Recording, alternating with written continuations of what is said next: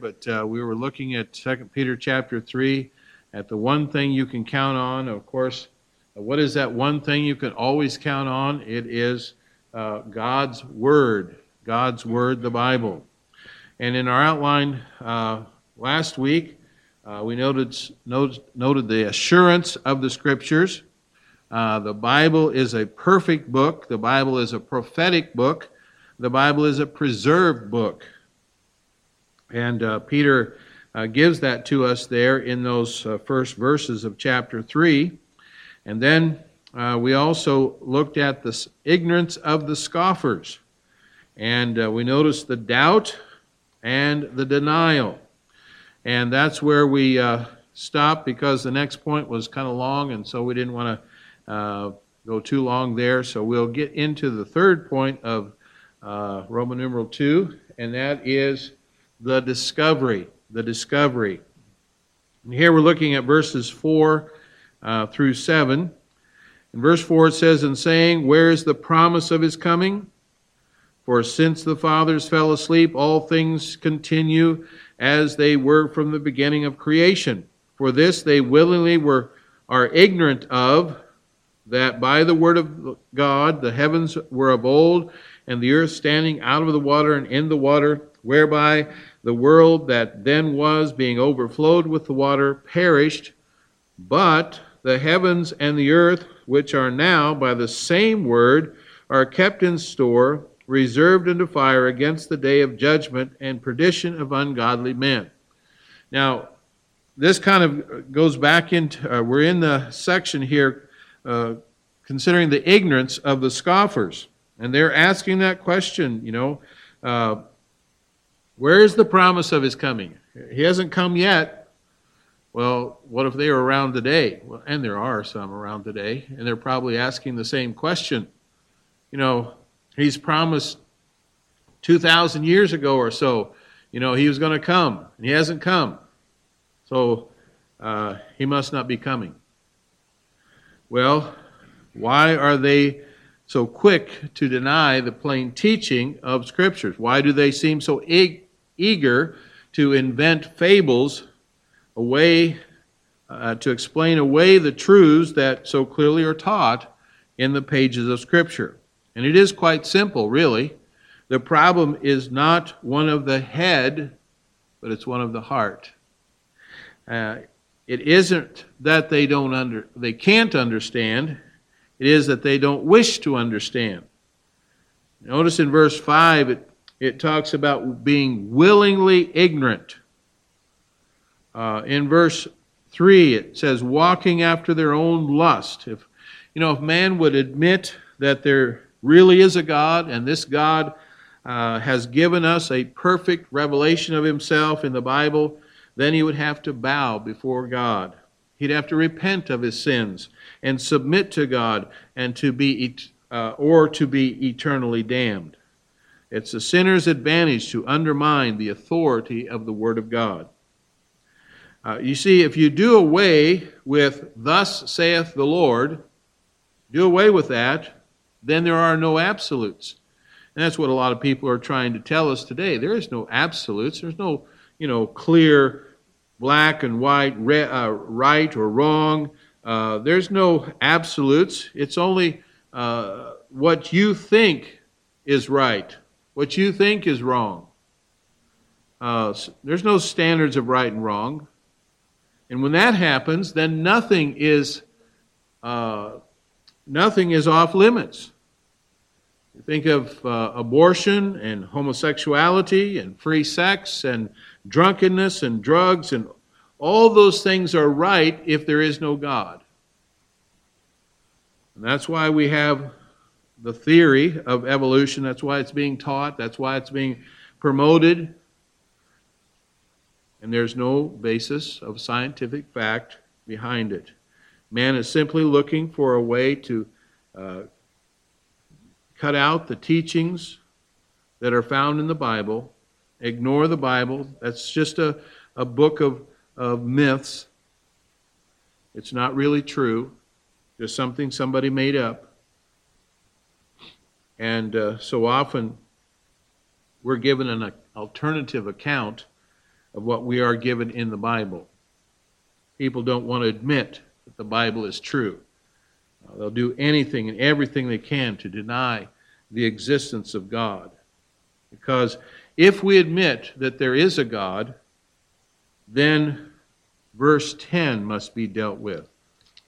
We're going to skip down there, verse 10.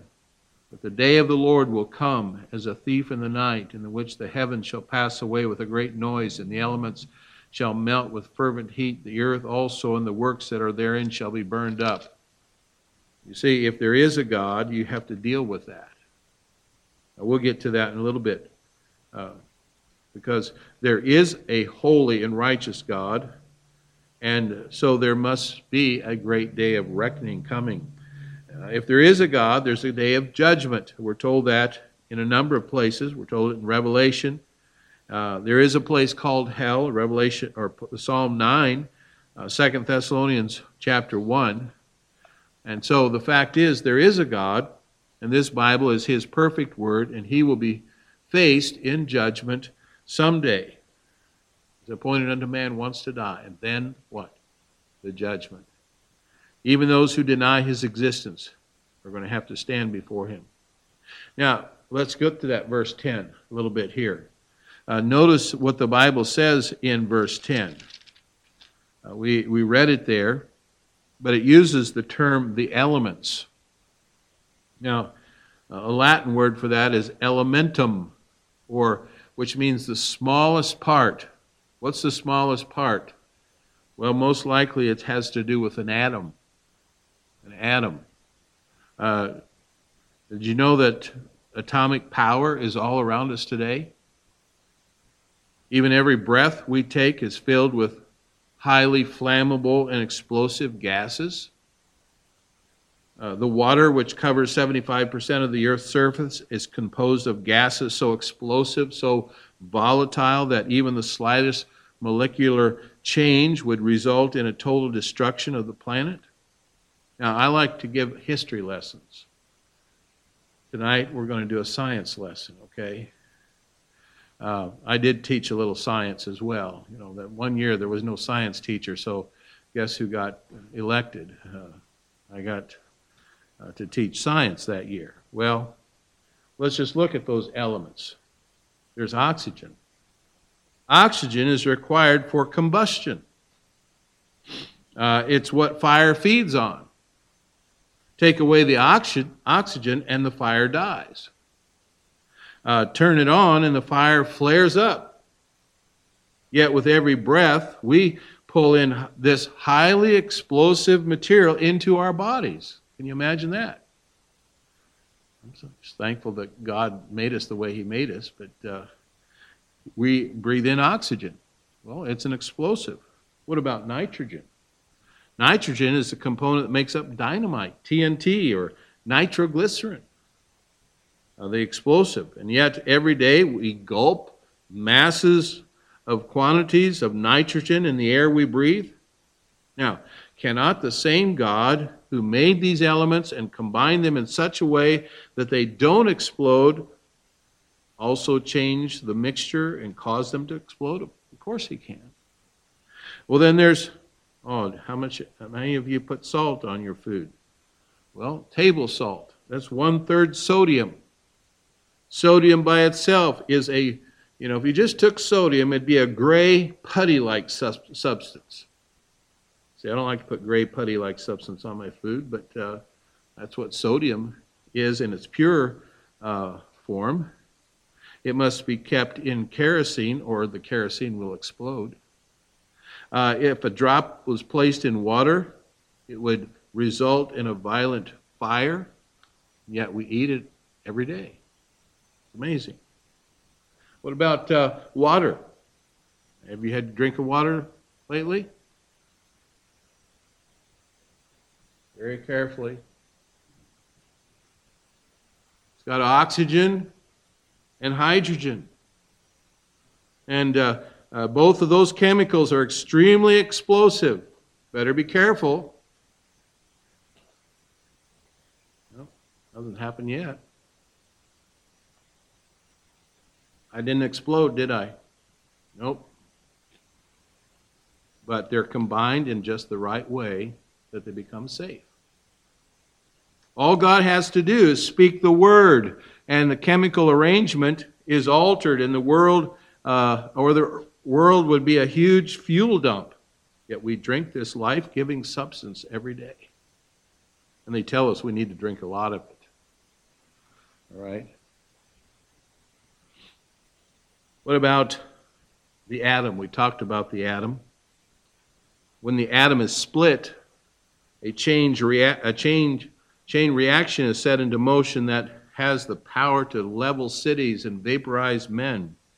Yet we have atoms in our very body. Our bodies are made up of atoms. Just what about the earth itself? Now, the earth is compared to kind of a globular egg, if you please, with a hard crust covering a semi-liquid center.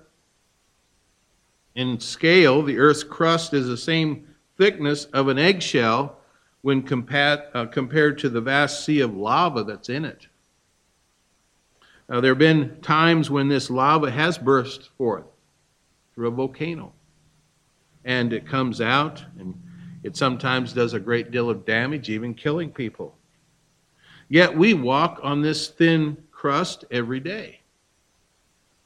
If you go outside, you're going to walk on this thin crust, and you think, oh, I hope I don't break through. There's lava down there. There's a semi-liquid center. Well, it's safe for us. Well, these are some of those elements that the Bible is describing here in verse 10. The day of the Lord will come as a thief in the night, in which the heavens shall pass away with a great noise, and the elements, and we could probably come up with a lot more. You go back to verse 7, and you notice there it says, but the heavens and the earth, which are now by the same word, are kept in store. God's got things in control. But notice he says, reserved unto fire against the day of judgment. In the very building blocks of creation, God has placed the elements that are essential to bring about a fiery end to the world. Could God, who made the world, not cause it to burn?